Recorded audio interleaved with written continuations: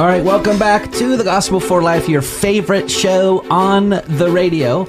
Around the table today, Pastor Jonathan Van Hugen from Dayspring Reformed Church, Pastor Russ Herman from Cloverdale Reformed Church. I'm Josh Bells from The Well, Boise. Guest host today, Ben Rao from our church, right? Yeah. Kind of mostly? Yeah. Did you guys We live know? in Boise now. So Ben moved on my same street. Isn't that awesome? I'm sorry. We do Somebody feel has sorry to. for Ben. we can meet but in we're the middle. glad that you're being held accountable. Yeah, God has a way of doing that. Yes, he does. I definitely need it.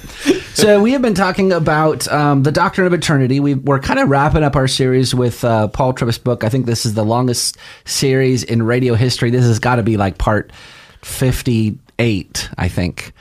And now, again, the great thing about this book is that it gives you the doctrine and then it gives you the corresponding practice. And so the last chapter in the book is the doctrine of eternity. If you've missed the last couple of podcasts, just go subscribe to The Gospel for Life.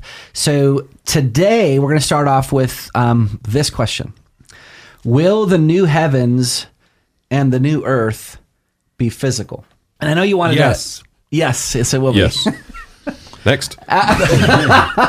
That was a good start off Why question. is that? So the reason why the reason why I ask it though is because that's actually a bit of a controversial statement. I mean, if you guys are familiar with Randy Alcorn's book Heaven, I actually think it's a really good book. I don't agree with every jot and tittle in it, but there was actually a statistic.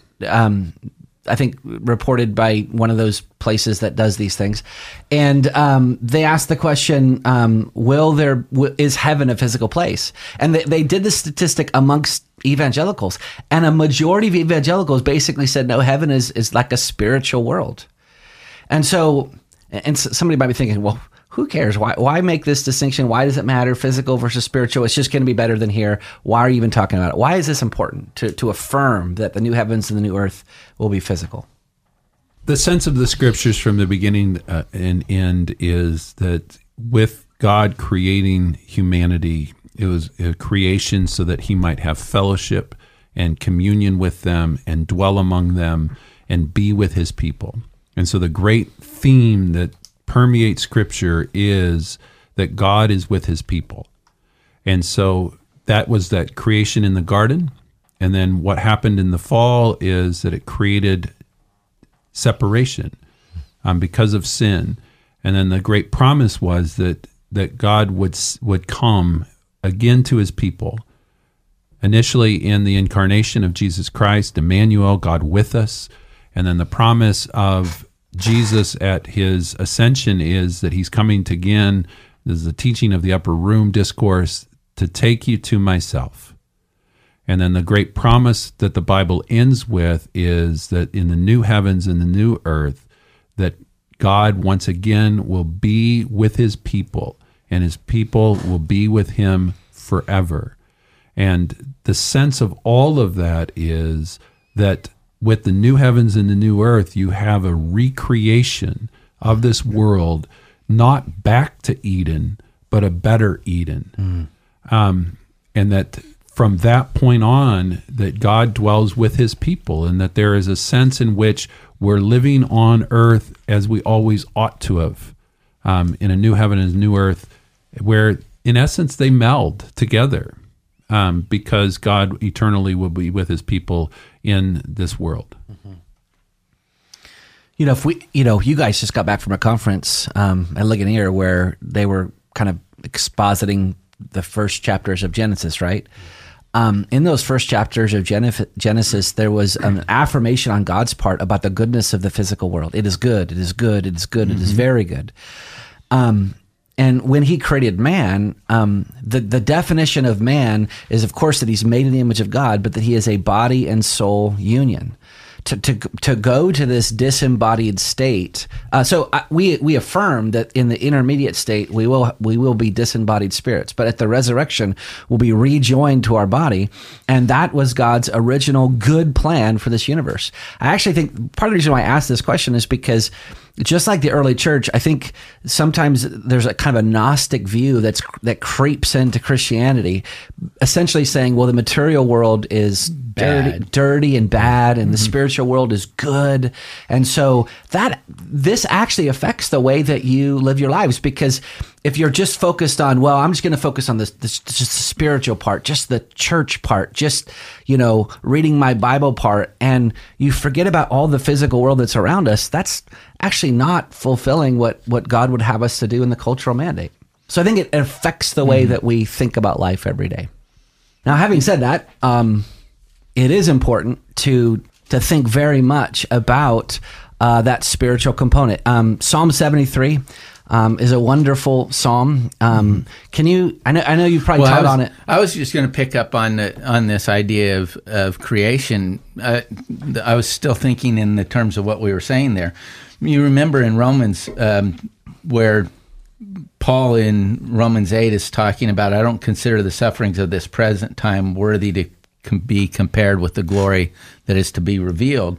And then he goes on to say, creation itself waits with eager longing for the revelation of the sons of God. For creation was subject to futility, not willingly, but because of him who subjected it, in hope that the creation itself will be set free from its bondage to corruption and obtain the freedom of the glory of the children of God. So God's purpose is for creation as well as for each of us sitting around the table here, and every other believer. Glory is waiting for creation as well. Isaiah 65 is about the new heavens and the new earth, and that theme is picked up in the later chapters of the book of Revelation. Maybe. What's that? Maybe, but go ahead. No. Josh has some sanctification to do. It's a process. Quite a bit. And one of those is in his eschatology. This is why you guys... He's doing a great job. He's almost there. This is why you guys are going to have larger cups than me in heaven. Yeah.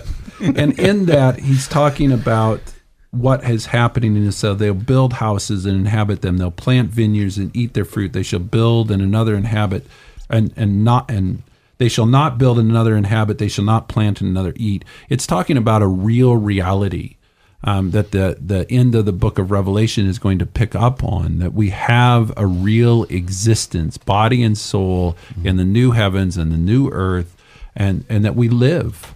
And we work and we engage in life. It's not we have some weird ideas that somehow we're going to be like little cherubs floating around.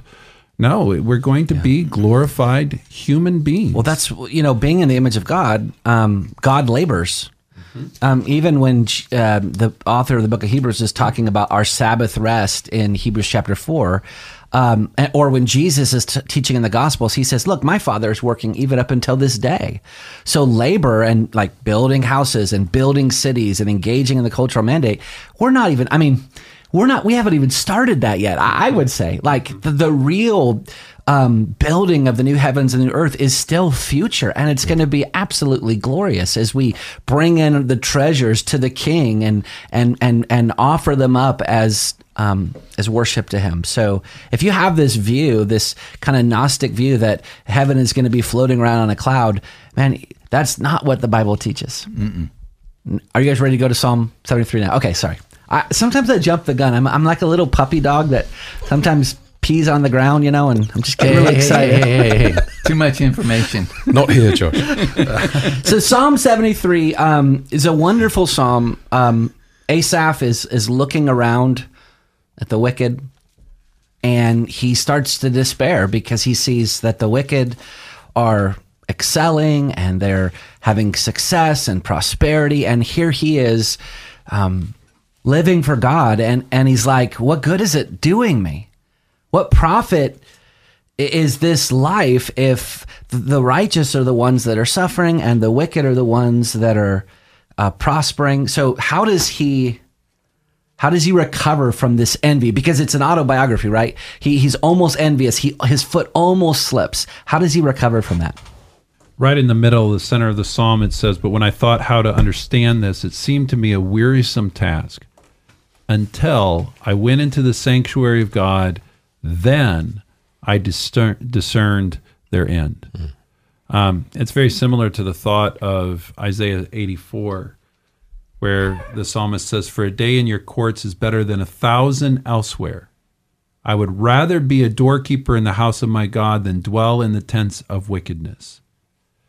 And the sense is that this life is all the wicked will ever have. So whatever wealth, whatever success, whatever glory, whatever Pleasure. they get, that's it. That's all it is going to be.